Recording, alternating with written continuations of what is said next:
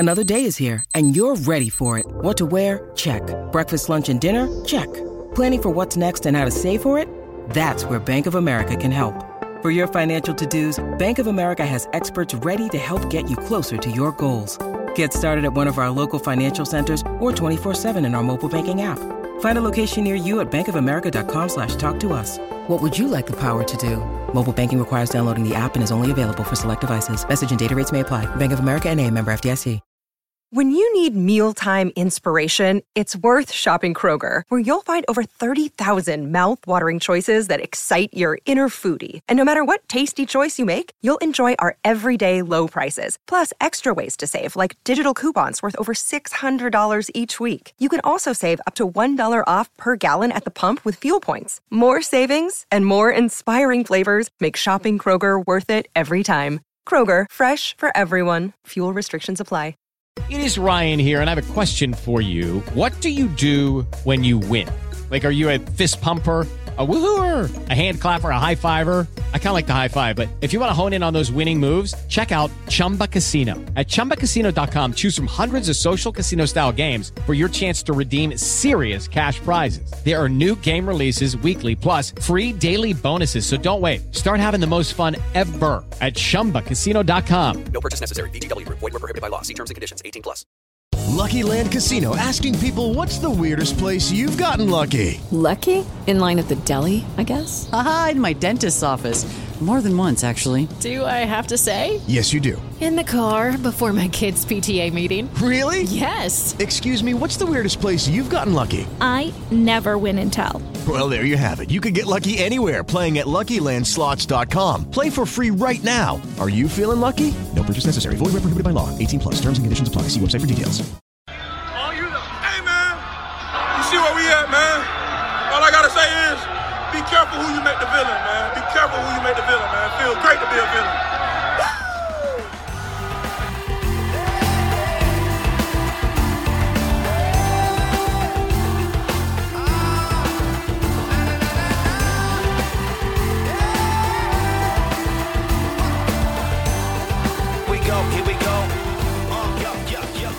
All right, welcome to Out of the Blue from the Block M Podcast Network, part of the Fan First Sports Network, a podcast that was taught to stand on all 10.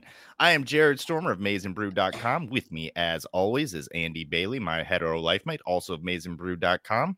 Andy Bailey, a shadowy and malevolent figure some townspeople have taken to call him the Skinwalker. How the hell are you, sir? I'm good, man. Standing on business, just like this football team is. Excellent weekend. I don't think I've been this excited to be here all week covering this win. We were itching to record this one after a Saturday of just a lot of pacing back and forth, a lot of screaming, a lot of neighbors banging on the walls, asking me what's happening. Was someone just murdered in a bathtub next door? No, that's just Blake Corum breaking free to seal the game, baby. Can't wait to talk about that one. We're going to start, though, where the day started on Saturday, and that was with a little bit of confusion. I'd say we're going to start with a negative, but what this did is galvanize this Michigan program, and I saw more support, more camaraderie, more togetherness from this program, from the fan base, from the alumni, everybody on Saturday and Sunday than I've ever seen. So the timeline, as you know, suspension is announced by Big Ten and Big Ten Commissioner Tony Panini at, I'm not going to get his name right ever again. It doesn't deserve it, hasn't earned it. I will be juvenile. I'm 13 years old when it comes to this. The suspension comes down while they're in air on a holiday where a judge can't come in and offer a TRO, temporary restraining order. So they find out as they're landing at Michigan, they've got to shuffle these things up. The coaching staff up, Sharon Moore takes the head responsibility. Obviously, they had planned for this, and they had some practice with the suspensions earlier in the year. Michigan faithful are doom scrolling all evening on Friday night and Saturday morning, waiting for that temporary restraining order, which never came. Now we are waiting until Friday, where they will have their day in court. Hopefully that restraining order is granted by the judge. That would allow Jim Harbaugh to return to the sidelines. That's what we know right now. But Andy, let's talk about the timing of what happened on Friday night and into Saturday. The timing, you say? You mean when everything is being reported that it's going to be pushed to next week, and then all of a sudden on Friday morning, it's like, no, it's coming today. And it's like, oh, surely it'll come before the plane takes off for State College. Of course it will. No, it doesn't. It comes at 3:30 in the afternoon, less than 24 hours before kickoff, with the Michigan team and Coach Harbaugh flying well overhead somewhere in the East Coast. They can't get word. And also, we should mention here, ESPN leaks this before the university is notified. So Pete Thamel comes out with a report from sources, and that's how the story evolves. And then Michigan, the university, gets notice of it, so then they can start their counteraction plan. Harbaugh and the team aren't notified until they land. And Coach Harbaugh said today at his press conference that he was notified via social media, somebody showing them what they saw. So just a terrible job of communicating. I mean, even the letter or the notice of the punishment had a typo in the first line with a comma in the wrong spot. I mean, really took your time with this one, huh? Glad we waited an extra couple hours. So the timing of it felt, I don't know, just kind of, I don't know if they make it malicious or just like intentional. That's a better word to use. It was very intentional. I feel like they sat on this. They waited on it. They knew it was the holiday weekend. They knew it'd be very difficult to get a TRO, and they delivered it at the most inopportune time for Michigan and for Harbaugh. 100%. I mean, I'll go even further and say that it's irresponsible, it's inappropriate, it is targeted, and it is malicious. There's just no way that, like, of all the times that this could have come down, that was the best time to do it. It's not a very long plane ride from Ann Arbor, Pennsylvania. Like, that's a puddle jump. Like, so that's the time that it comes down. You're trying to tell me that this isn't malicious, this isn't targeted. And because of that, that's what I think. The timing of it, not that it happened, but the timing of it.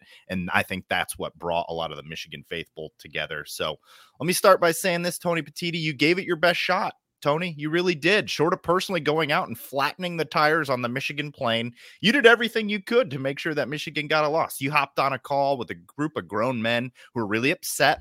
Their feelings were hurt. They cried to you, and you said, you got it, Ryan Day. You and your brother, you go dig up some stuff, and whatever you want to do, we will do it. We will take Michigan out of this. All Penn State's got to do is just go out there and beat them without their head coach. Everything's up to you now, Penn State, James Franklin, the Big Ten. All of our hopes and dreams are on you. We assume that they're not going to be able to get it done. Well, guess what, you dumb bastards. You sick, ignorant fools. You didn't know about Sherrone Moore and this team, did you? You didn't know about the Michigan faithful that will absolutely get behind their team and say, you know what, enough of this. Like, we are ready to go to war. We will leave the conference if this is not resolved. We are behind this coach. We're behind this program. We're even behind Ward Manuel, who decided to show up and had a couple words to say. And Good to see you, Ward. Yeah, good to see you. Welcome to the debate. That was fantastic. But what was even better was just the response from everybody at Michigan. It's unprecedented. What's happening is unprecedented. And I love you guys. I love the fans of this program, and I love the way that everybody responded. And I can't wait to talk about how this team responded. That was tremendous. Man, I think you really said a lot there. It was just, I've never seen the fan base this galvanized before a game. I've seen it with like after wins, especially Ohio State wins. Like after 2021, obviously that's like the gold standard, even after 22 last year, but never before a game. Even before last year, people were like, no quorum, we're screwed. You always have your pessimists and your optimists on either side. And if you've listened to this podcast long enough, you know I fall more on the latter than anything. But like to have everybody just so pissed off, like nobody lying down, nobody like, though this is it. And then you have Desmond Howard going on Get Up and First Take on Friday, just defending the team, getting Stephen A. Smith to say, I back down. That's the defense. I back down. You get Charles Woodson swearing on national television in a pregame show and then going ballistic afterwards with this Michigan versus everybody shirt right next to Urban Meyer. I mean, it's really easy to rally around a common enemy, and Tony Petitti made himself that before the Penn State game. Penn State just happened to be in the way. They certainly did, and I cannot wait, sir. To quote Mike Barrett, be careful who you make a villain. It feels good to be a villain, man. Let's talk about Michigan Penn State. After just a very interesting, old school, just line them up, knock them down, 3 yards, cloud of dust type of football game in Happy Valley. Michigan wins this one 24-15. Michigan has now won 10 straight road games for the first time since 1946-49 when the boys came back from the big war.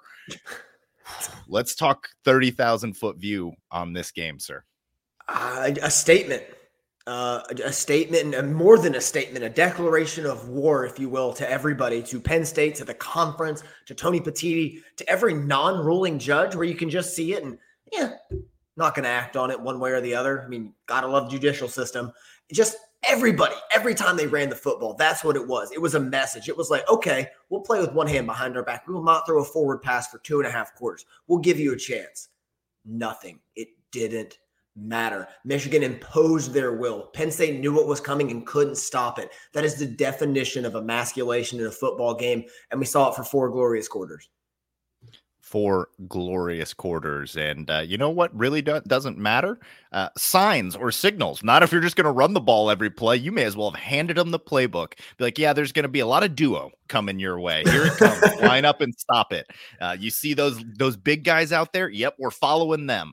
And did not matter. Ultimate statement game. Now, I don't think, and we will certainly get into the play calling and why Sharon Moore did what he did. But I don't think that it was this, but like it would be hilarious if that was why they were like, you know what, we're just running the ball this afternoon to show you that like we are that team. We are really built for this. That wasn't the intention behind it, but they certainly did show that, and it was a byproduct of this. So as you mentioned, Michigan did not throw a pass after the 7:41 mark of the second quarter, still come out and get this victory. The goalposts have already been started to be moved on this, as we knew it was coming. Would be. Yeah, knew that was coming. This is a big victory over Penn State, over against a very good defense, and we'll get into both their offense and their defense, and particularly both sides of the ball for Michigan. But let's just take a moment to appreciate that this was a quality top 10 win without your coach under extremely difficult circumstances on the road. And I mean, Michigan, all the credit to them. I think that this was the most important victory of the season. That's easy to say. I think it was the biggest game of the week and the most impressive victory of last week. I mean, Happy Valley is a extremely hard place to win. Even in 2021, I believe Penn State went 7-5 that season and Michigan made the playoff. We needed a game-winning drive to win this thing. Michigan was down 17-14 when Eric All took the crossing route all the way down the field. Like, very tough place to play. And to come in and do it like this, oh, man, against a very good opponent. Like, talk about an elite defense, like an offense that came into this game off their best performance of the season with a ton of momentum behind them, and to just shut the door in their face with all the massive amount of curveballs you faced the day before. Like, no team has faced that kind of adversity. And I love that you said the goalposts are already being moved. It's like already being overlooked that Harbaugh wasn't there. Not that big a deal. How many coaches could go into Penn State in that environment against the second largest crowd ever at Beaver Stadium, raucous, and win a game like this without their head guy? Very few. I mean, if 5, and Michigan was one of them on Saturday. Yeah, I don't know what happens if you take away Saban and bring in their next guy. Like, it's just no one's really ever asked to do anything like this. There's nothing to compare it to. So for that reason, this victory is going to go right up there. You and I were kind of talking, and we'll talk big picture about this game, maybe save that for the end. But I'm telling you, this is going to be a top 5 Harbaugh era victory for me when it's all said and done. And this is a Harbaugh era victory. Make no mistake about it. I don't care that he wasn't there on the sidelines. His fingerprints were all over that. And Sharon Moore walks in there in his second game as the head guy. Or no, I guess he did take over for. So this is, second game as the head guy. Yeah, I don't know what I'm doing there.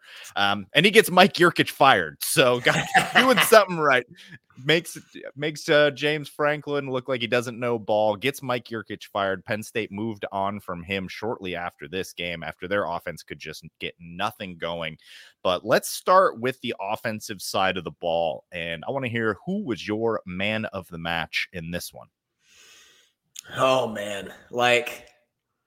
I want to be cute here. I want to give some love to Trevor Keegan. I thought it was one of his best games. I thought AJ Barner was exceptional with his run blocking in this. Thought JJ selflessness was very impressive. You're just not going to see a lot of guys in a Heisman race be content to just hand the football off. You're not going to see, whether you hear about it or not. Like, they're not just going to be okay with that. And McCarthy he was one of the most hyped after the game, during the game, at every moment. Man of the match is Blake Corum. This was Blake Corum taking over, asserting his will, running hard every single play. You saw him afterwards with the stitches in his face, the blood rolling down. He finished this game 26 carries, $145 and 2 tutties, average of 5.6 per carry, along of 44. We knew we needed a Blake Corum game this year. We knew it had to happen, and it came at the best time. And this is why he's been rotated, why his carries have been down. You save him. You get him fresh for this game to keep smashing into the teeth of the defense over and over again. And he just looked powerful. He looked fast. When he was on the field, he was the best player on the field all afternoon. I have no notes. I don't even really have too much more to add. You are completely correct. It is Blake Corum. That image of him post-game is going to live on for eternity. I think nothing embodies this team more than that one image. And Blake Corum, his post-game interview as well. I mean, the emotions of Sharon Moore's interview followed up by Blake Corum just being a stone cold assassin. I mean, I'm telling you right now, I'm adjusting the britches as we speak. This was the Corum game, no question about it. And like you mentioned, I had a great point there about JJ McCarthy being 7 of 8 on the day, too. It's not like JJ McCarthy was having a rough day and they're like, all right, no more throwing for you. I mean, he was completing 89% of his passes. His one incompletion was why he was being thrown down to the ground. Yeah. Yeah. And now I think that was probably, they saw that play and they're like, oh, let's not have that happen again. That was like a turnover worthy play, but JJ doesn't do a lot of that. And Barnhart was getting cooked. So we'll get into more of that as we go through these position groups. But yeah, the offensive man of the match has to be Blake Corum. But Donovan Edwards in this game, we were waiting on it, man. And we were just waiting on the big running attack day. We were talking about this last week. We're like, when is that going to come? Well, we waited all of 6 days and that's when it came, and it came when we needed it. And Donovan was absolutely huge in this game and big on the ground too. Now, I think we were kind of expecting if Donovan's going to show up, maybe it's in the passing game. You forget that he can still get this done on the ground. And when he's extremely patient like that and he waits for things to develop, very dangerous running back, because he can hit a hole and absolutely turn nothing into something pretty quickly, which he illustrated on Saturday.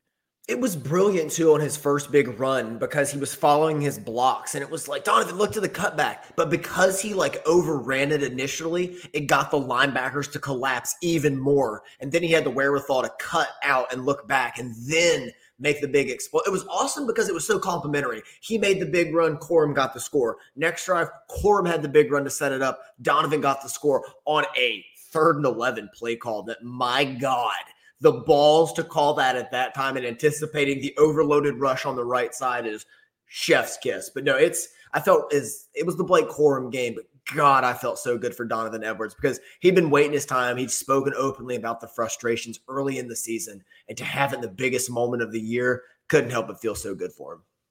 Absolutely, man. If you wanted to give man of the match to Sharon Moore, I will not push back on that. It might be the Sharon Moore game because nobody was up against it more than him, who found out, less than 24 hours, like 18 hours. Yeah, he was going to be the head coach. Officially an hour and a half before the game. Plenty of time to go coach a top 10 college football game. What are we doing here? Ridiculous.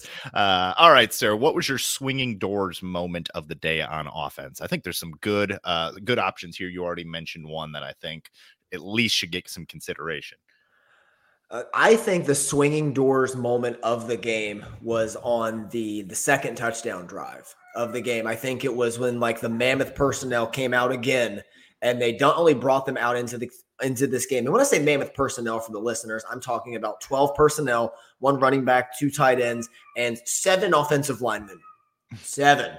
So they brought him out and lined him up on the right side of the line. They extended it to an unbalanced look. And then they brought Miles Hinton, Trente Jones, and AJ Barner. They shifted them over to the left side. It's a lot of beef. And then Penn State countered by bringing 2 linebackers over that both weighed under 230 pounds to control the edge. Michigan ran the ball right at it. They filled those gaps as best they could. Corum broke outside for 44 yards on that run. And it was like, we're just going to overwhelm these guys. I felt like at that moment, everything changed. Penn State knew they were overwhelmed. Michigan knew they could overwhelm them continually with this. And soon after that, we stopped attempting forward passes. That is a great call out there. I think that anything around that time of the game is going to be the most important. The JJ fourth down or the JJ conversion when they rolled out and it was a pin and pull run. It was a pin and pull on third long. Yeah, great call. Where he had the opportunity to throw, but there was nothing open down the field. So that's just your quarterback making a play. That is JJ making a play when you absolutely need it. Oh, you're talking about the fourth down rollout.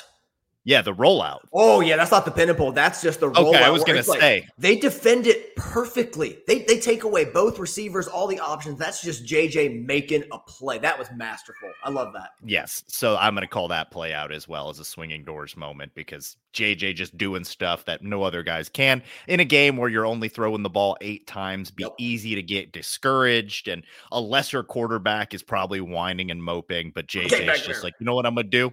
I'm going to go out here and I'm going to get this first down with my legs. So props. That's our damn quarterback. Let's move along, sir. Best drive or sequence? You already mentioned that second drive sequence. I wrote this down shortly after the touchdowns happened, that the first drive was the most important drive of the season. The second drive was the second most important drive of the season. But after rewatching it, are they flipped? Was the second drive secretly more important? I think that first one still is. Okay. Just because of the wave of momentum where Michigan could struggle to get a first down just to see the ball get across the end zone. It's like a shooter being cold and just seeing one go in. It's like, okay, the next one might have been good, but seeing that one go through the net felt really good. I'm fine with that. Yeah. I still had it written as the first one, but then on rewatching it, I was like, man, pulling away and getting that second one, and then we do give up the touchdown right before the half, which kind of even the odds brings things back in, but it was feeling like blood was in the water there after we go up 14-3. You and I started to get a little excited with like one more, and this thing is the tipping point. They don't have the offense to come back from 21-3. And then we give up a drive, which we will talk about. They didn't have the offense to come back from 14-3. We were right. They surely did it. Any other driver sequence that you wanted to touch on? Yes, I want to talk about on the second touchdown drive, the back-to-back throws to Samaj Morgan. So they throw the spot pass to him on just a little wide receiver play. He reads it wrong. He just tries to make something happen. It's what a freshman does. You still think you're the best athlete on the field like you were in high school, but like sometimes you got to follow your blocks and put your pads down. Very next play, Sharon Moore goes back to him on a tunnel screen that we haven't run all season, and he takes it for almost a touchdown, takes it for like 17 yards on a great run, follows his blockers. I love the confidence in his guys to go right back to him, knowing he can make a play and giving him a chance. I thought that was awesome. And we'll talk about some of Sharon's play calling later in this game, but I thought the second quarter was as good as any quarter he's called in his career. I'm with you on that one. Yeah, the play calling was brilliant there, especially in the second quarter when the game was very much still hanging in the balance. Needed to find a way to get some offense going there. That tunnel screen was a great call out. Also, the drive, I think it was, if I have my notes correctly, the JJ rollout was right after the turnover, and that's when we went down and got 3 points. Yes. And I just have this written in my notes that at that point in the game right there, kind of a critical sequence, because that is the point in the game where Jim Harbaugh definitely goes for the throat. Yep. And it was a little conservative at that point. Like we said, we're going to touch on play calling and what we think about all that later, but just wanted to mention that while we're talking about those two drives. Let's keep it going here. The Bredesen Winovich Award for high effort in this one. Who do you got for high effort guy on offense? On offense, I'm going with AJ Barner. I thought he was incredible in this game, especially as a blocker. I mean, smothering his seal on Chop Robinson for the game-sealing touchdown. I thought he was just fantastic all day, just very, very physical at the point of attack. It's almost like having an extra offensive lineman out there, but that he's also 6'6", 250, and can run like a gazelle with soft hands. It's such a mismatch advantage, such a compliment to Colston Loveland. He's only been on the team, he hasn't been on the team a full year yet, and he's one of my favorite guys this season.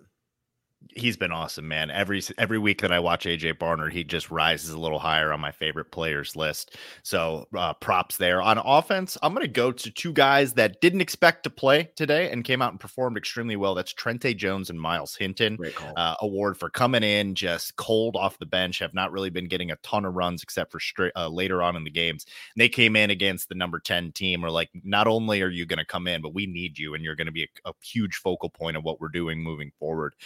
Carson Barnhart was getting beat like he stole something in this one, and we needed the extra beef up there. So props to those guys. They acquitted themselves extremely well. Youngster that showed something, really the only guy on offense you already touched on, Samaj Morgan with the tunnel screen. Like we said before, he's just a part of this offense now, not a gadget addition, like a part of the offense. So excited to see what else we got for him. Any other youngsters that we really saw? I don't think there was anybody. Not offensively, no. Yeah. Okay. All right. Let's go play position group by position group here. Let's start with JJ. 7 for 8 on the day. Big with his legs, though, in this one. The rushing stats for JJ: 8 rushes, 34 yards. I know that doesn't seem that crazy, but we needed every last bit of them, including the rollout that led to the first down and eventually got us some points. So I thought this was an awesome game by JJ. Your point about him just not getting upset with his role in this and just being a team player is super well taken. He was just, the energy was flawless on the side. The vibes, immaculate.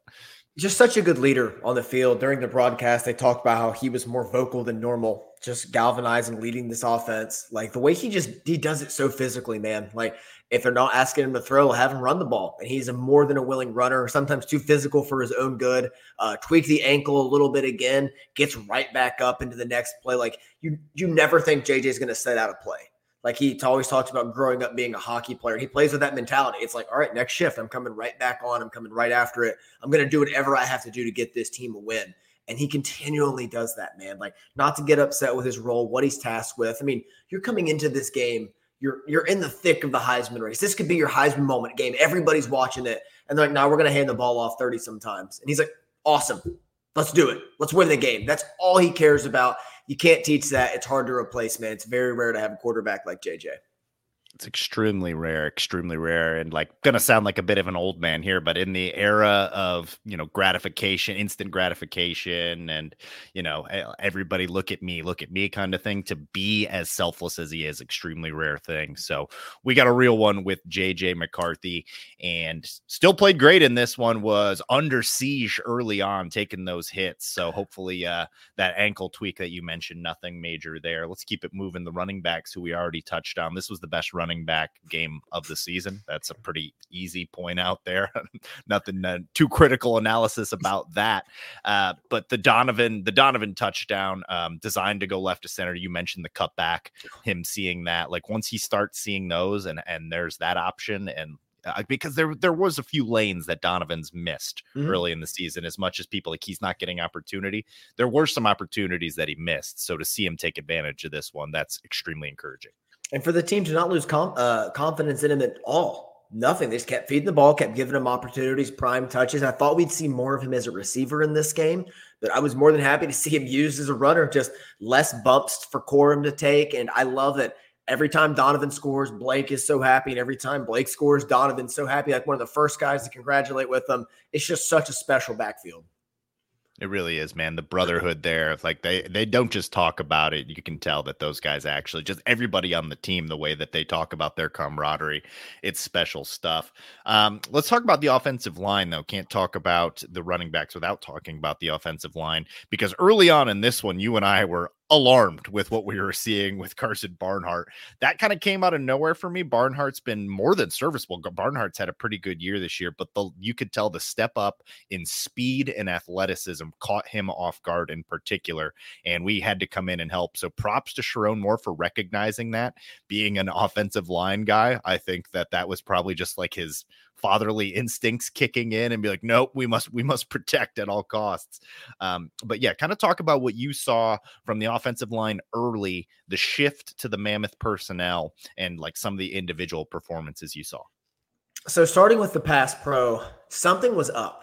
And I say that as either Barnhart had a tell, or it was just like the silent snap being on the road to where it's harder to mix up your cadence to really take away the rushers. That's one of the biggest benefits a defense has when they're playing at home. Like, it's loud, so you got to go to silent count, you got to go to different things. And in college, it's not going to be as complex as in the NFL. So I think he had a beat on the edge. They were doing cool things with Chop Robinson, moving him around. He and Adissa Isaac. Manny Diaz did some things he hasn't done all season and just threw it at him, looked at this right side, realized maybe he's a little slow in his set. We can get him with speed rushes, and especially if we can have a jump on the snap, he took advantage of it. And it was a great mismatch opportunity for them because as good as Carson Barnhart is, we've seen him last year against edge rushers as well, hold up on the left side and the right side. So it's not like super alarming, but it's like this is a first-round NFL defensive end. And like if they're playing at home, that's an even bigger ask from him. So they saw the mismatch. They started to exploit it. Then it was Michigan's chance to counter. They did that with the mammoth personnel and getting downhill. Like, why give them a chance to get upfield? Let's see how they can hold up in the run game. Let's pound the ball down their throat over and over again. Let's test the nation's #1 rush defense, just like they did last year. And as, lacking as Michigan was in the pass pro, they were overwhelming in running the football in this game. The rushing attack, the offensive line, it was one of probably their best performance all season running the ball, facing loaded boxes over and over again. I thought the communication was excellent with Nugent and the guys inside. So it's like, we let off with a negative, but it's like the 227 rushing yards is the most rushing yards allowed since Michigan did it last year. Blake's is the most by a single player against Penn State since Donovan Edwards last year with over $170. Like, credit where credit's due there, and just kind of a early mixed bag day that the offensive line quickly rectified, especially out in space. Yeah, that's great. And is now a good time to go ahead and talk about the Sharon Moore play calling? Because I think it kind of goes into the mentality shift that happened when he went with the mammoth personnel. So clearly that type of philosophy it's eye-catching when you see that many. You don't see a pass come after the second quarter. That's not something you're going to see generally in a top 10 matchup, particularly one where one side, the side that doesn't throw the ball, has a Heisman contender. And we recognize that probably isn't going to get it done against Ohio State. But I want to talk about the decision to start doing that, because the more I thought about it, is it really like the biggest balls on the table maneuver that anyone's ever done ever, where he's just like, okay, JJ almost turned the ball over the last time we dropped back. Like, that was a turnover worthy play. Let's just not do that. I don't think we need to throw the ball again and win this game. But I know that you are going to have trouble scoring on our defense. So I think it was a testament to how much Sharon Moore trusted our defense, that he's like, if we run the ball, we can probably get another 10 points and ice this thing out. But also, it's just like knowing your guys, knowing your group, knowing what you're capable of, knowing what your own strengths are and your own weaknesses. But it was, I think, just incredibly bold and brazen to be that run heavy. It was just like 2021 Michigan, Ohio State. Like, same thing late in this game. In the 2021 game, Michigan didn't throw a pass in the fourth quarter. They threw 2 the entire second half. Like, this was taking it to another degree on the road, which makes it harder. It's putting the trust in the big uglies you work with. It's conservative. You're taking the life out of the game. You're forcing them to stop you. Until you're going to commit more resources and slow us down, we're going to keep doing it. In the second half, after Michigan forced the turnover on Penn State's first drive, although they got a field goal, that was a 13-play, 8-minute and 4-second drive that only went 45 yards. They took the life out of this game. It's like, okay, they can't, no matter what, it's not a big play offense. So you don't have to worry about that. You're taking the game away from them. Just like the boa constrictor analogy is so perfect. They're just squeezing the life out of this and forcing you to change your philosophy. Like, if you're not going to stop ours or change what you're doing offensively, you're not going to win this game. And Sharon Moore played a game of chicken against them and won. I love that you called out that particular drive. If you do the math on that, that is exactly 3 yards per carry, which is exactly what you need in order to get a first down in 3 plays by about 2 inches. So mathematically, you cannot control the clock any better than that. And think about like how fortunate Penn State was that their corner peeked back when Donovan had that run right at the end zone, because he was chasing the receiver. If he doesn't look back, that's a touchdown on that drive. So, I mean, it was a great play by that corner, but just another drive of Sharon Moore just like bludgeoning this attack. I mean, the whole team averaged 5 yards a carry. So it's not like he was just running into a wall for a yard at a time. Just a relentless effort, daring James Franklin to change what he does. Probably a very unpleasant day to be a Penn State defender. I can just only imagine being in the fourth quarter of that thing and be like, they're going to do it again, aren't they? And then you're like, yep, sure enough, here they come. And with Penn State's team, their strength is speed. They're not a very big team, especially on the defensive line, but they are incredibly fast, especially at the second and third level. So you're taking away some of their good corners and their good safeties. You're bringing in some linebackers that may not have played. You're bringing in inexperienced defensive tackles and defensive ends, and it's just like they're super uncomfortable. And one of my favorite things after the game, Sharon Moore talked about, this has been in the playbook since the summer. They just had this in the back pocket, just sitting in the till, ready to pull it out for this one. And man, it looked so polished and sharp. And I mean, you know me, I love some power football. So I was just like a kid in a candy shop watching a few of these final drives. Oh, gamesmanship, baby. Yeah, I knew you were going to be excited to break down the film on this one. As soon as there was that many different run plays, I was like, oh, Andy, kid in a candy store here this week. All right, so let's keep it moving. Not a ton to say on the wide receivers in this game. Roman Wilson has entered the Bolitnikov finalist after a game where he logged 0 catches, but had some great blocking tape in this one. So I'm not exactly sure about the cadence of the Bolitnikov Award finalists, but welcome to the list, Roman Wilson.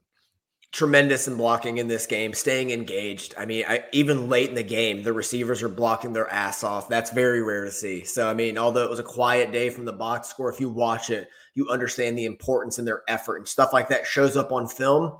And that's how you get rewarded for the next game. No block, no rock. That takes us to the tight ends, who were also huge in the blocking game on this day. You already mentioned A.J. Barner, who's gotten better and better. I remember week 2 where like long way to go as a blocker. Well, he has made that journey. He's there. He has arrived. Loveland remains a very solid blocker, and Max Bredesen in this one played a lot of snaps, and just a guy you can always count on. Bredesen up there does the dirty work. Smaller than those other guys too, like really throws his body on the line. And the Bredesen family legacy, the lineage lives on. Max Bredesen just like wakes up and chews glass. Like that kid is so tough, so instrumental. And like, while he's a little bit like smaller than Barner and Loveland, it's only really in height. He's 6'2", 240. Like he's not a little fella. Like he's 10 pounds lighter than AJ Barner. It might be 4 inches shorter. So just a ball of muscle running at these people, and just like, especially on Corum's first touchdown on the power play, he is just obliterating people, just seeking violence, and it's so fun to watch. Fights with the strength of 10 full-grown men, Max Bredesen, at least. Anything else on the offense that you wanted to touch on, sir? No, I think that was it. I said one of Trevor Keegan's best games. I think that was one of the last points I wanted to make. Really cleaned up some things that plagued him last season, and I love to see that improvement. Yeah, one thing I'll add, and we will certainly go into this in the second pod of the week, and probably more likely next week, because we're not going to know exactly what's going on with the Harbaugh situation. The play calling from Sharon Moore was all in all excellent. But you got to really go into the nuance to see what he's doing, and you got to be a ball knower on Andy's level to be like why it was so good. But I can understand if you were like the cadence of the run versus pass options, or the balance of it looked a little bit off, and I would be surprised if that's what you see against Ohio State, but it was there on this day against Penn State. So that's, you take what's on the table. It's one of those things where you're taking over, an hour and a half officially before the game. And it's like, you're driving somebody else's car. You want to go fast, but you don't want to go too fast. You don't want to, take any chances that you might in yours. But then like when you get in your car, you're ready to take off. You're switching lanes. You might run a little red light, roll through a stop, do something like that. Take those risks. So if Sharon Moore is tasked with carrying this team the next 2 weeks, he's going to have to understand that this is his car now in the short term, and he's going to have to take a few risks if he's going to beat Ohio State. 100%, sir. Very well said. All right, let's take a break. When we come back, we'll move over to the defense. We've got some other quick hits, some news that we want to touch on, and a lot more coming up right after this. This episode is sponsored by BetterHelp. We all carry around different stressors in life, whether they be big, small, or anywhere in between. And when we keep those bottled up, it can start to affect us in a negative way.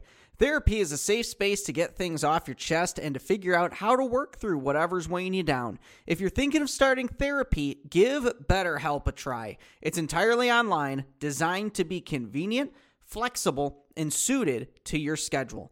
Just fill out a brief questionnaire to get matched up with a licensed therapist, and if for some reason that therapist isn't working out for you, you can switch at any time for no additional charge. Get life's challenges off your chest with BetterHelp. Visit BetterHelp.com/BlockM to get 10% off your first month. That's BetterHelp, HELP.com/BlockM. Lucky Land Casino, asking people, what's the weirdest place you've gotten lucky? Lucky? In line at the deli, I guess? Aha, in my dentist's office. More than once, actually. Do I have to say? Yes, you do. In the car before my kids' PTA meeting. Really? Yes. Excuse me, what's the weirdest place you've gotten lucky? I never win and tell. Well, there you have it. You can get lucky anywhere, playing at LuckyLandSlots.com. Play for free right now. Are you feeling lucky? No purchase necessary. Void where prohibited by law. 18+. Terms and conditions apply. See website for details. All right, we are back. We are righteous men. College football remains very good. We are breaking down what we saw against Penn State last weekend in the 24-15 victory, Michigan over Penn State. Moving over to the defense, we start with who popped most, the man of the match. I was telling you off air, I still don't know who I was going to pick for this one because there's a lot of names that could be mentioned here. It's hard to get this one wrong. I mean, I thought Junior Colson was tremendous. I thought Barrett, Houseman. I could name pretty much everybody on the defense and be like, wow, that was an outstanding performance. Because of adjustments and things like that, I'm going to give it to Jesse Minter. It's kind of a cop-out, but it's like what he did in the road environment here against an offense that really hit its stride last week against Maryland. I mean, Drew Aller coming off his best career game, both running backs playing well. The offensive line played phenomenal in the first half. Minter makes his adjustments, changes some things up, and the fourth down blitz late in the game that set up the Corum run, I just thought was masterful. So Jesse Minter, my man of the match. I love it. There's going to be no pushback here. I will give an actual player just to not cop out, but I respect what you did there. I'm going to give it to Rayshawn Benny for the turnover. Every now and again, there's just one turnover that really cements itself that you're going to remember that one play. I'm starting to think that the Benny Makari Page turnover is that moment. Sorry to spoil swinging doors moment, but it's the only turnover of the game. That is 100% the swinging doors moment for this defense. Rayshawn Benny getting his hand in there, poking that ball free. And then Makari Page being Johnny on the spot. Great Makari Page game. Really showed up in this one more so than just not making mistakes, was very active as well. You mentioned Mike Barrett, who certainly gets the soundbite of the day with be careful who you make a villain, which is going to be my freaking ringtone now. But I'm going to give it to Benny, just the guy we don't talk about that much. One of the many defensive tackles who you trust as a rotational guy, but looked more than rotational in this one. Looked like a guy that could be in line for more minutes. I don't know whose minutes you give him because we're too loaded there, but he's solid, man. Him and Cam Good played well.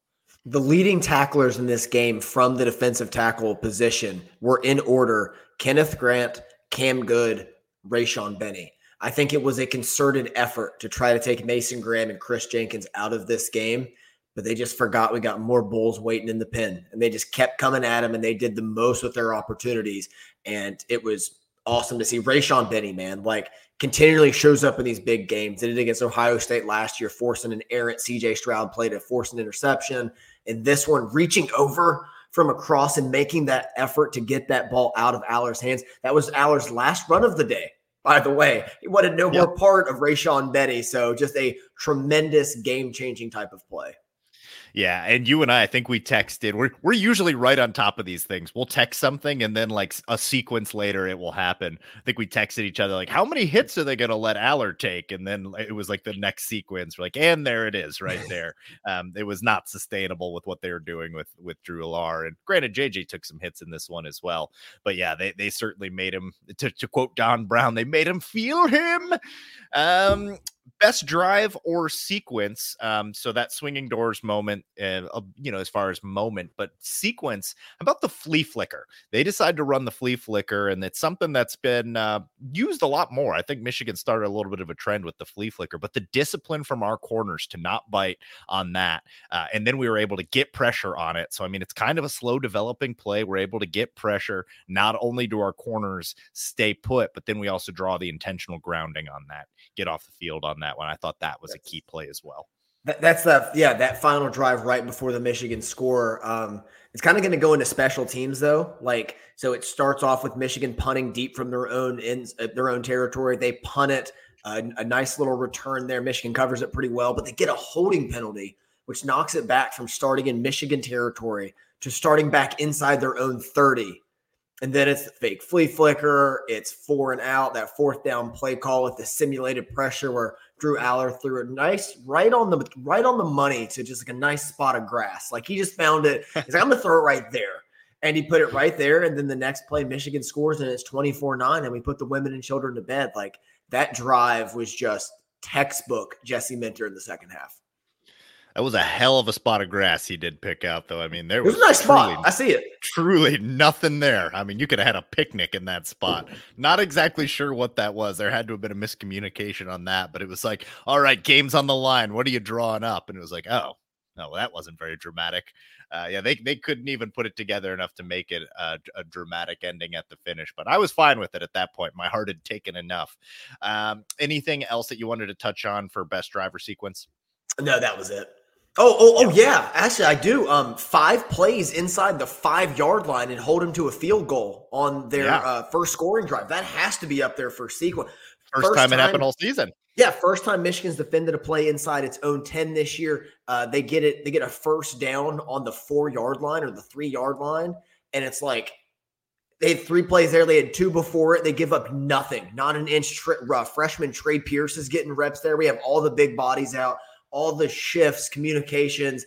Oh man, that was awesome to see. The first time they're tested, backs against the wall, and they hold up. Absolutely huge stand. Junior Colson had a big play in that one. Just, man, yeah, that was great. Great call out on that one. That needed to be adjusted. And that also goes into our youngsters. Trey Pierce, the only one that, I mean, I'm not sure how old is Rayshon Benny, but I mean, young as far as his 3rd year, so he doesn't count anymore. Yeah, I don't think there was anybody else that Houseman, if you want to call a sophomore. Yeah, that's it for youngsters. Nobody else. This was the adults table today. We needed the man's grown game men out there. Yeah, we need the grown folks out there for this one. So you'll get your chance against Maryland. The competition ticks back down. Bredesen Winovich Award for high effort. Everybody on this defense, like everybody was giving it all. But I think it's got to go to the Kenneth Grant rundown of Katron Allen, like making its way around social media. I mean, this is the play of a freak. Only a freak would be able to do this. That is circus stuff by Kenneth Grant. 100%. That's the play. Also, Will Johnson pretty much following Quintez Cephas the whole game, just not leaving Cephas at all. Like if you watch their 2-point attempt, they're trying to get him on the backside through picks. Can't believe that's what you draw up. Will Johnson has him blanketed. The fade route in the end zone, a pretty decent ball from Aller, but Will Johnson just right there to get his hand and break things up. Just outstanding job by Will Johnson and this entire team. But you hit the nail on the head, man. Kenneth Grant chasing down Katron Allen. Like, I can't imagine what that feels like. Like how hard he grabbed him and threw him down to. I kind of felt bad for Allen. Yeah, I mean, we're going to have to maybe reach out to folks that have survived bear attacks in order to figure out like what that's like. Because I don't think there's anything. The Revenant. Yeah, I was going to say it was more violent than that. Yeah, I don't know anything that's comparable other than maybe like a rollover accident in an SUV or a bear mauling. But yeah, that had to have been brutal. Yeah, I mean, that alone, that kind of stuff is going to show up on NFL tape and you're going to get drafted. I mean, that guy's going to be a first-round draft pick. Just absolutely insane stuff from Kenneth Grant.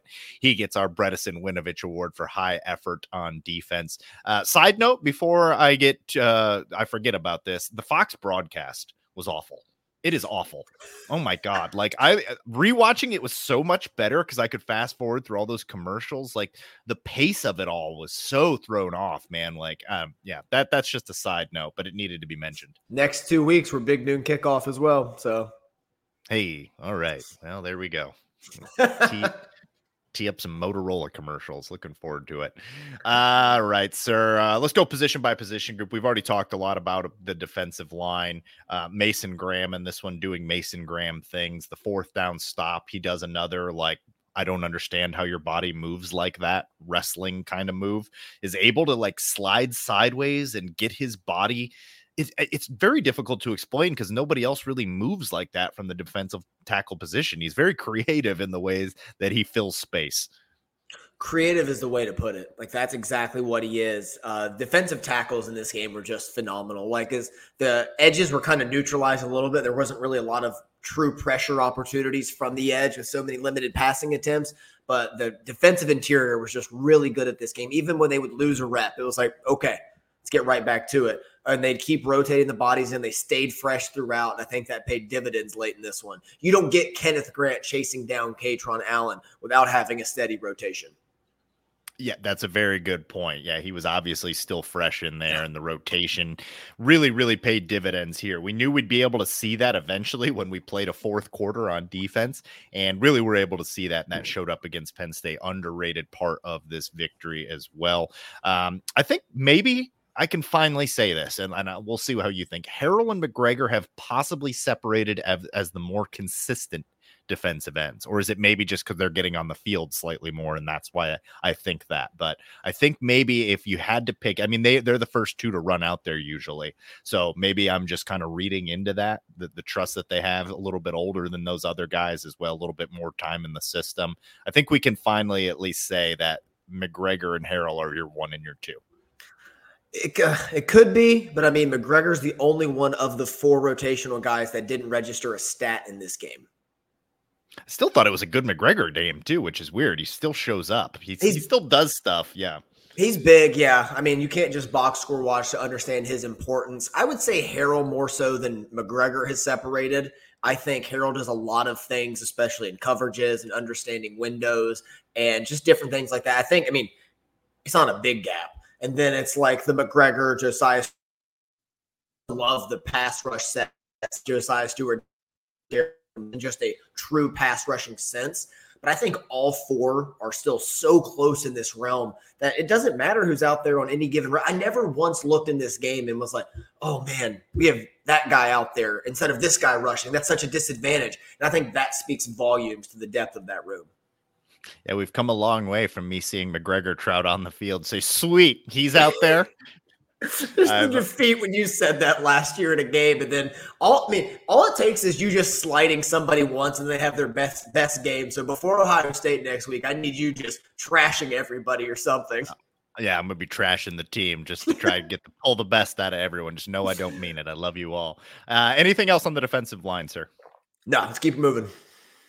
Linebackers, great linebacker game. They're not going to really pop out on the stat sheet, but this was more of like an actual box score that you might see compared to what you've seen from our linebackers up in this season. Junior Colson playing with the club on his hand too. Very difficult for a linebacker. I think you assume linebacker, all you're doing is tackling, but it's a lot of getting off of blocks, and that requires both hands. It's a little bit more intricate than brute force, and I thought he did a great job adjusting to that. I already mentioned Mike Barrett just rising in the ranks of my favorite Wolverines. That guy has played a ton of snaps. Third leading tackler in this one behind Makari Page, number one, my guy, and Rod Moore. But this was a great linebacker game. Houseman showed up more, I think, in this one than he has in other ones. And obviously that's going to happen when they run the ball like they did in this one. I mean, they had 35 carries themselves, so it makes sense that the linebackers would pop. But great linebacker day, all in all. I don't think it can be overstated how important it was to get Chris Partridge in there over George Hilo. He is just such a better position coach. I mean, we won't even get into the recruiting aspect of it, but they're just so much better coach this year with their run fit, with their communication, with everything they're doing. Like last year at times, if you go back and like, it's still kind of tough to see if you don't know what you're looking for. They are out of place on so many plays. Like it's a lot of hero ball. It's a lot of freelancing. It's a lot of just misdiagnosing what's happening in front of them, not understanding block structure and things like that. This year, that's not the case. Like, yeah, they're going to have their lumps. Everybody does in the run game, but it's like overall, just time and time again, they're making big plays. Both were used tremendously as blitzers in this game as well. I think it's one of the most improved parts of Junior Colson's game this season is him as a blitzer. So they're used all up and down the line of scrimmage. I thought it was really good. And like without them, I think Penn State has a chance to kind of like wear down this team a little bit with running the football some more, but it's like they continually showed up. Like it's not going to jump at you at the box score with Junior Colson having like 3 tackles and Barrett having 5. So very well-rounded group. Houseman with a key third down stop. I love what I saw from that group today or on Saturday.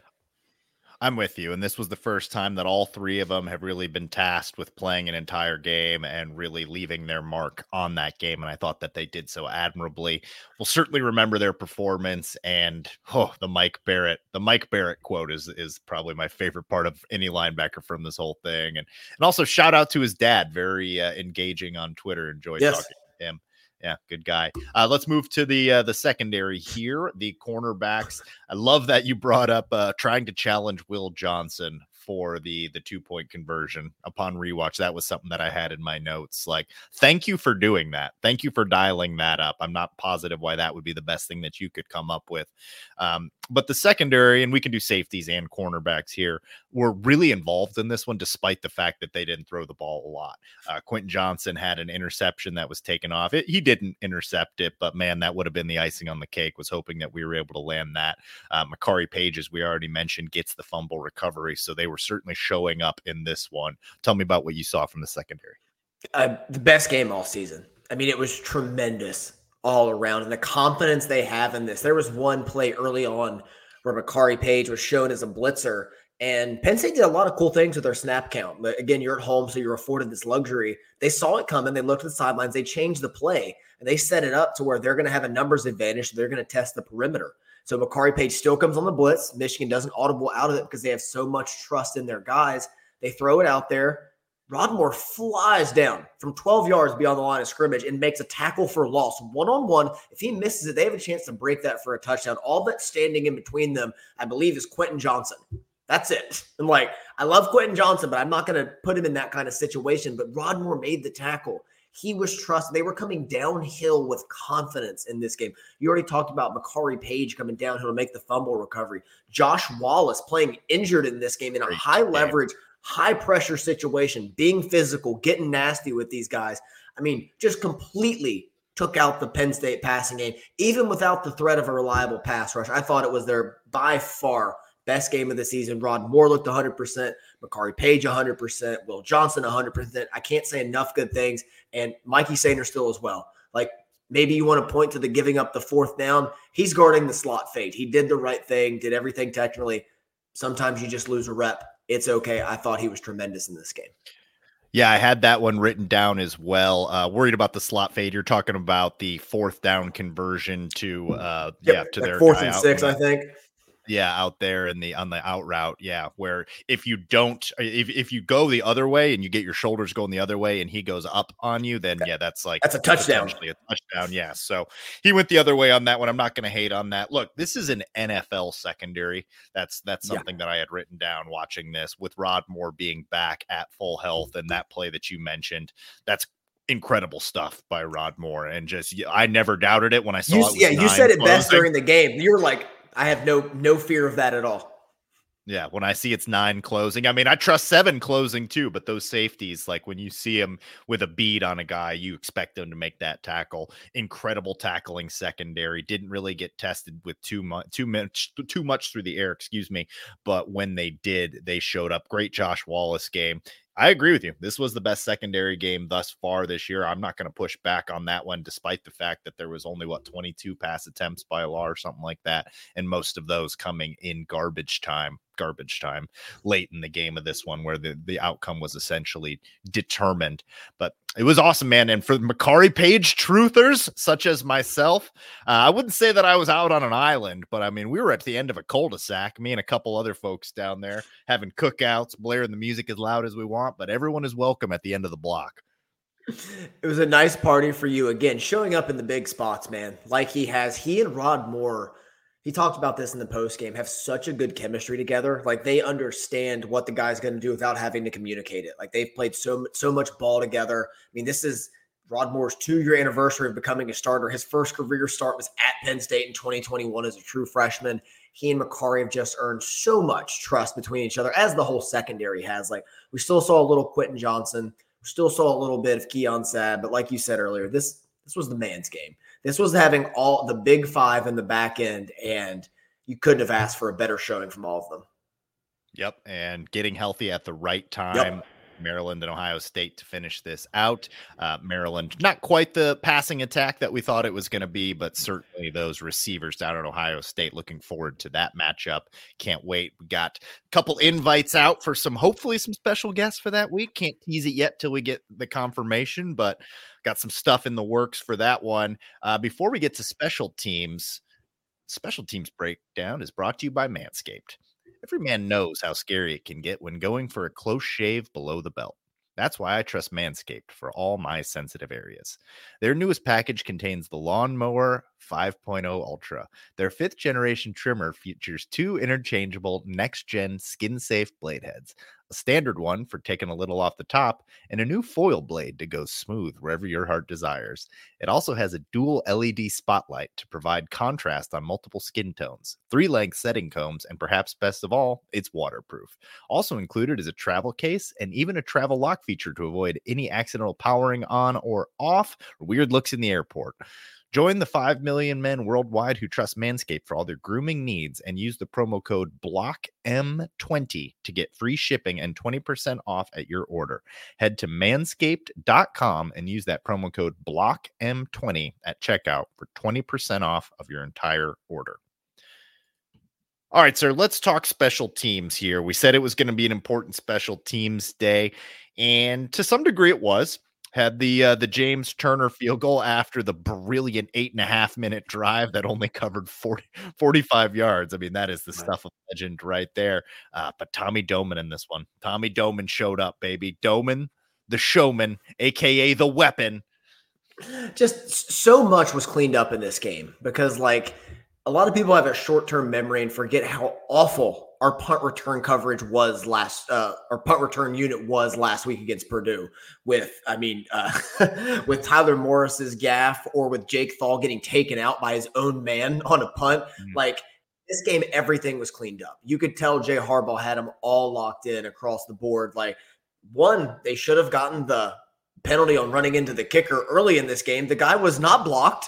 He just dove into his leg, so that was kind of stupid. But Doman was incredible with his punts. The punt coverage, man, was so excellent against such a dangerous returner in Daquan Hartley. We haven't punted to a guy that electric this season, so I thought everything was good there. Turner with his first pressure kick of the year, nails. Didn't matter. I know it was short, but that's a high-pressure situation. Needed those points. He was excellent.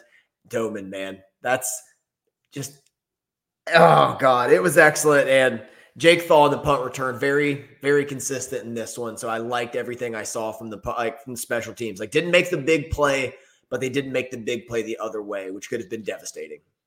Exactly. Yeah. James Turner hits one from 22, not that long, but it's what we needed. Jake Thaw, 3 punt returns for 7 yards. Okay. I get it. Nothing too crazy, but didn't turn the ball over, was shorthanded. That's all we needed in this one. And then Doman, 5 punts, 149 yards. That's only an average of 30, but the long one, the 45-yarder that he put down at the 12, that's what you want to do. Give them a long field, did what he needed to do. So he's been great this season. Their punter, Riley Thompson, was also kind of a beast. I think he averaged 50 yards a punt too. So I love that this has just become something that we're always checking in on now. As the hair starts to turn gray, punts become way more appealing. When Doman was out there, I was like, I was a little bummed the offense was done, but I'm like, okay, let's pin him back. Doman minutes. We talked field position was at a premium in this game, and it will be against Ohio State as well. So having a punt coverage unit that you feel so comfortable in is such a valuable asset. Yeah, and it's probably going to be Jake Thaw the rest of the way returning kicks. A little bit of a bummer that no one stepped up. I think that there's going to be an interesting competition for that role next year. I think guys like Samaj Morgan, certainly as they get a little bit more experience, a little bit more trust, could insert themselves into a competition like that. But it's good to have Jake Thaw. It's great that James Turner has been as reliable as he has been, and Tommy Doman's really emerged for this team. So special teams, while I wouldn't say we've lamented it, we've been a little bit critical because there's not much else to be critical of. Great day for them against Penn State, sir. Anything else you want to talk on big picture about this game? Anything at all other than what we've covered up to this point? It can't be harped on enough, like what this moment meant to this team moving forward and what it meant. Like, it was Corum talked about it in his post game. Like, this is why I came back. I didn't come back for stats. I didn't come back for personal accolade. I came back to win. And like, this was just a winning performance by everybody doing their part, their 111th on offense, on defense, on special teams, facing adversity a little bit for the first time all year, and then just sticking to what they do best. And I love that they found a way to win, faced all that adversity the night before. You and I were both very fearful, like, it's a TV executive about to cost the best Michigan team we have covered a chance at a national championship and a Big Ten championship. Like, it just felt so wrong. And just to see them rally around each other, rally around Sharon Moore and get the win this way, like, it's just, I can't stress it enough how important and how special it was. Look, and if you had any questions about how important this was and where this victory ranks and what it means to everyone, just go back and watch Sharon Moore's post-game interview and that emotion that's running free. And like, I've seen a lot of people hating on him, like, oh, we're crying for this. They can go to hell. They can go to hell. Yeah, those same people are like, oh, men are afraid to express their feelings. Like, why was it all right when Michael Jordan cried over the trophy? Like, dudes cry in sports, and especially when it's at this highest level. And I don't know if you've ever really tried for anything in your life and tried to do something important, you know that emotions are a part of it. So I thought it was incredible. The love that he showed to Coach Harbaugh, the love that he showed to the players, the university, throwing Santa Ono in there and his love for the president. Like you said, man, just extremely galvanizing and just an important piece of Michigan history. I'm not exactly ready to rank it yet, but my early thoughts were like, this was just right behind the 2021 Michigan-Ohio State game and maybe last year's Michigan-Ohio State game in terms of recent games and their importance to the program. I would even, like, non-Ohio State games, it's clearing everything. Like, let's full stop. It clears all of those. And I think even knowing how, like, losing, like, Ohio State lost that game last year and still made the playoff. It's like, if Michigan loses this game this past weekend, there is no playoff, because even if Michigan beats Ohio State, Penn State's going to be ranked higher and get the tiebreaker, go to the Big Ten championship, and going to be left in the cold. So it's like, I think it's right in that conversation. I could sandwich it between them there, but it's like, that's the level we're talking about with this game. It was so important. 100%, man. Yeah, it's at this point, it's win out to get in. There's too many other one-loss teams. There's opportunities for, an undefeated Florida State to steal one of those spots. There could be a one-loss Georgia and then a one-loss Alabama as SEC champion. Like, you got to win them all to get in. So this game was extremely important. Could not drop this one. All of our hopes were riding on it. And under those circumstances, to come out and get a win. Sharon Moore, what do you want, a statue? You want a plaque? You want like a burger named after you? Like, you just say it, man. Like, we got you. Michigan faithful will have your back forever after a win of that magnitude on the road, backs up against the wall. Michigan versus everybody. Just extremely proud to be a Michigan fan, and extremely proud to do a podcast about this particular team that I just love to watch. 10-0 for the second time in a season, man. Haven't lost a Big Ten game since October of 2021. These are the good times. I don't even remember who I was back then. So long ago. Who remembers that? Yeah. What was number one on the Billboard charts? Was that like Usher? Like, that was way back then. Thinking Meatloaf? Yeah, Meatloaf. That Phil Collins back then? Who we got there? Oh, sir. All right. We've got some quick hits. We got some other stuff that we wanted to touch on this week. We got a second podcast that will be coming out later this week. But for now, let's get through these. There's quite a bit to hit on here. Start at the top. Happy retirement. Brady Hoke announced that this will be his last season coaching at San Diego State. Got to see a lot of outpouring from some of the former players. Saw some Khalid Hill and Channing Stribling talking about just how much he meant to them and how much they loved him. I think just a guy that we all really wanted to work at Michigan, and nobody wishes any ill will on. So congratulations to Brady Hoke for a great career. Kind of surprised he's calling it quits, but go enjoy your life, sir. You've earned it. Yeah, exactly, man. No bad things to say about Brady Hoke. Just didn't work out here. Some coaches are just better at a smaller level, and he has done wonderful things at San Diego State. Like, always liked the guy, always rooted for him. It sucked and had to be critical about him at times. He just felt kind of dirty. It's like, I want you to be good, but glad he's had success where he's had it, and glad he's going to get to retire now and enjoy the rest of his life. Yep, I'm with you, sir. Michigan hockey, want to cook? Oh, God. Oh, man. It's so frustrating. This is the best two-period team in the country. Like, flat out, for 2 periods, no one is beating this team. They are just electric. But again, in the first game against Minnesota last weekend, hey, got a nice little lead here. Be a shame if we squandered it.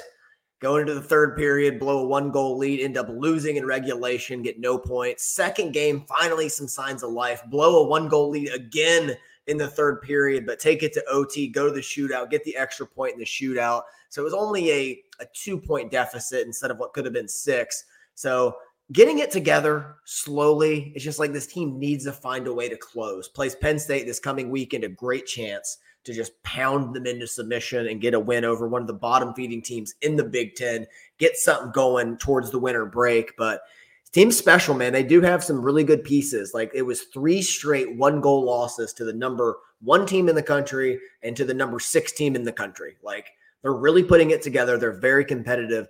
They just need about a period or about 10 more minutes of high-level hockey, and they could string something together in the spring. Going to be about being their best or playing their best hockey at the right time, I think. So they still got some time to get it together there. Who do you think's in line to win the Calder this year?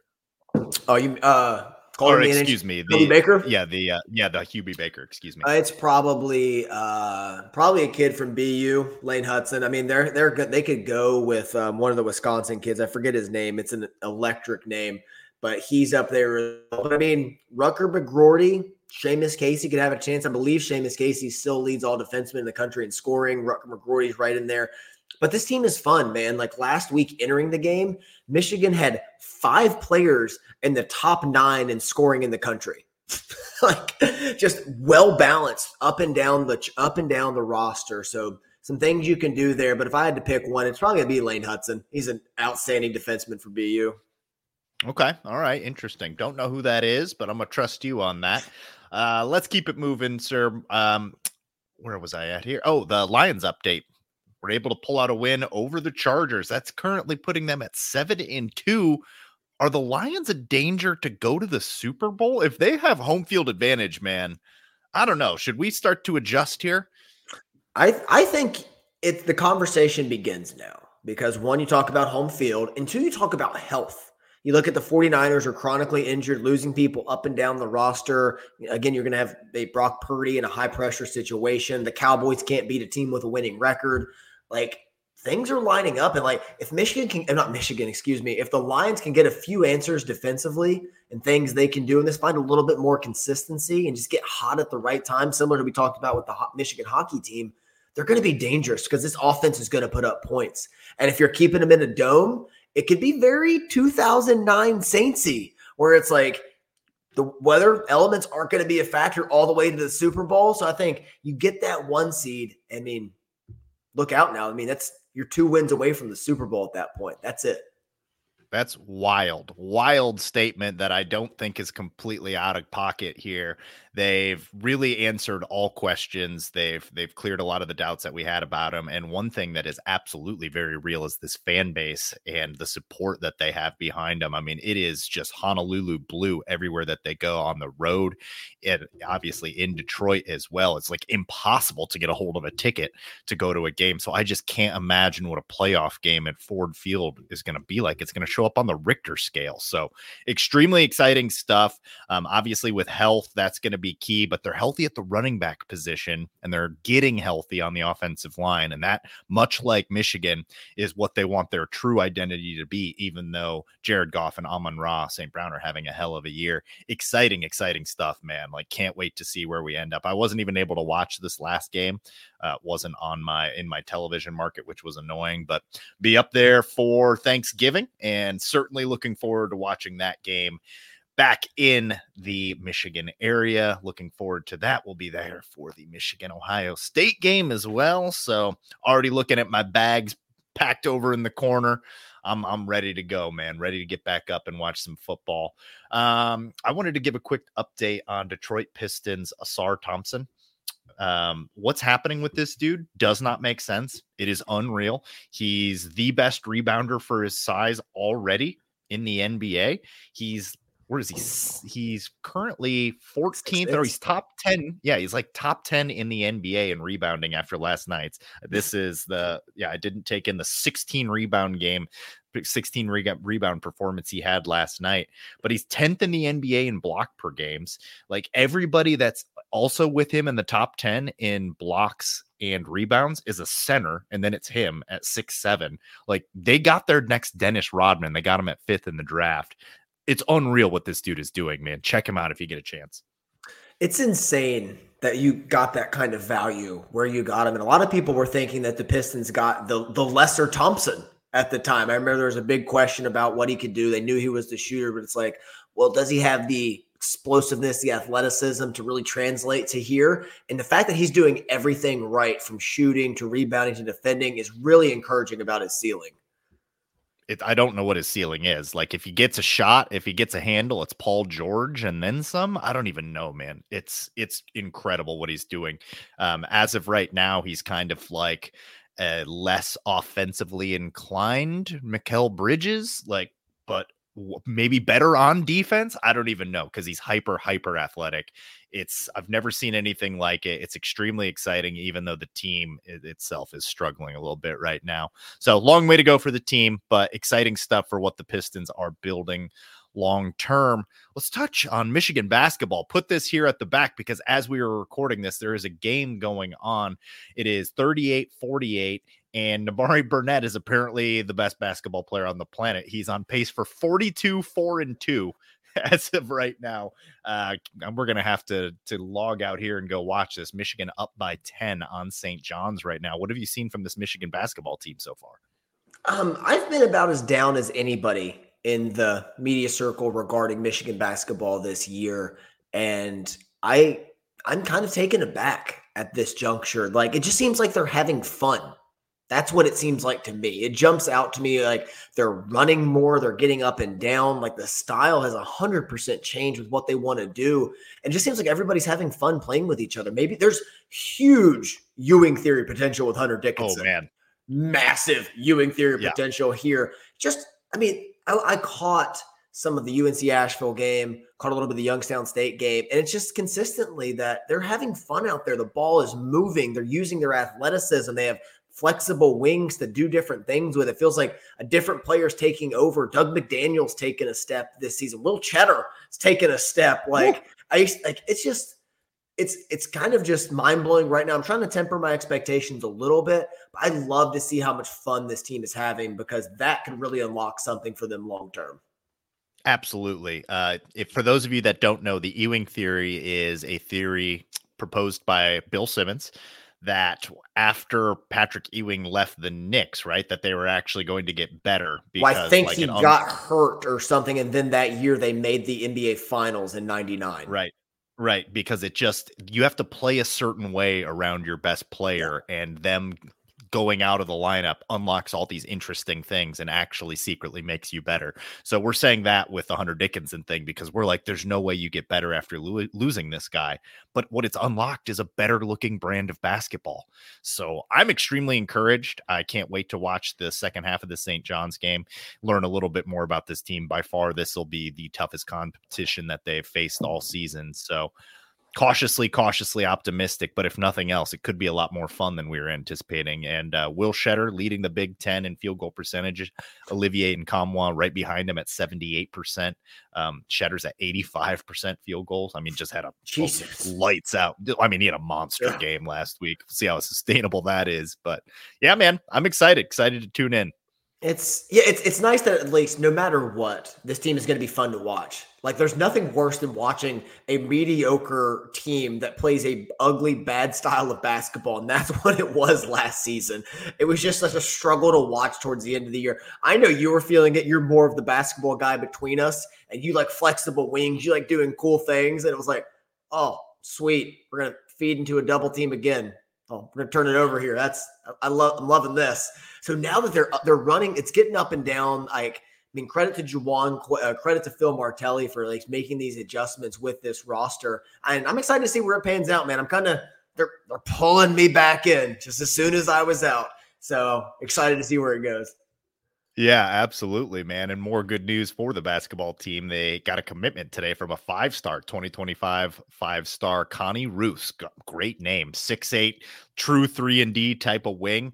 The exact kind of guy that I like to watch, like you were just saying. So that's a great pull for them. Falls right behind only Caleb Houston and Moussa Diabate as far as highest ranked recruits of the Juwan Howard era. So this is a big get.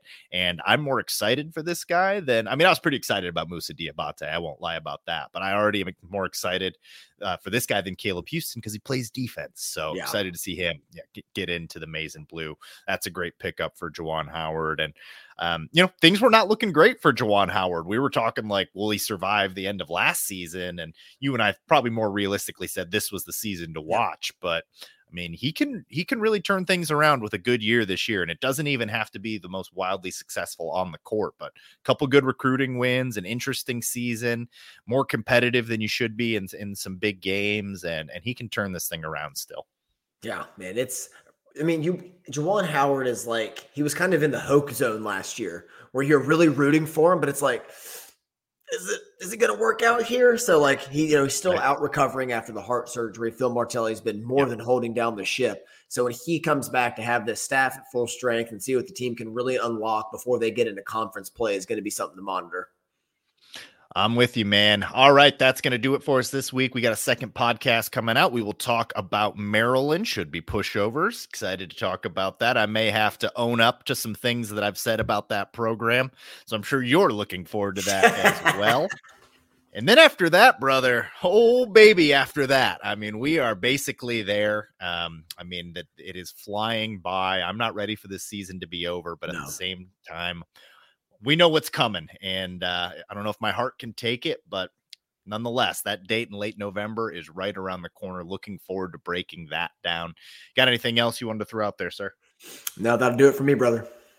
Oh, I have one final thing. Thank you to Christopher Michael, who got at me on Facebook and submitted a potential name for the sign stealing allegations. Now, it's not quite perfect because you have to refer to the previous scandal, but he called it, the era of spies and fries.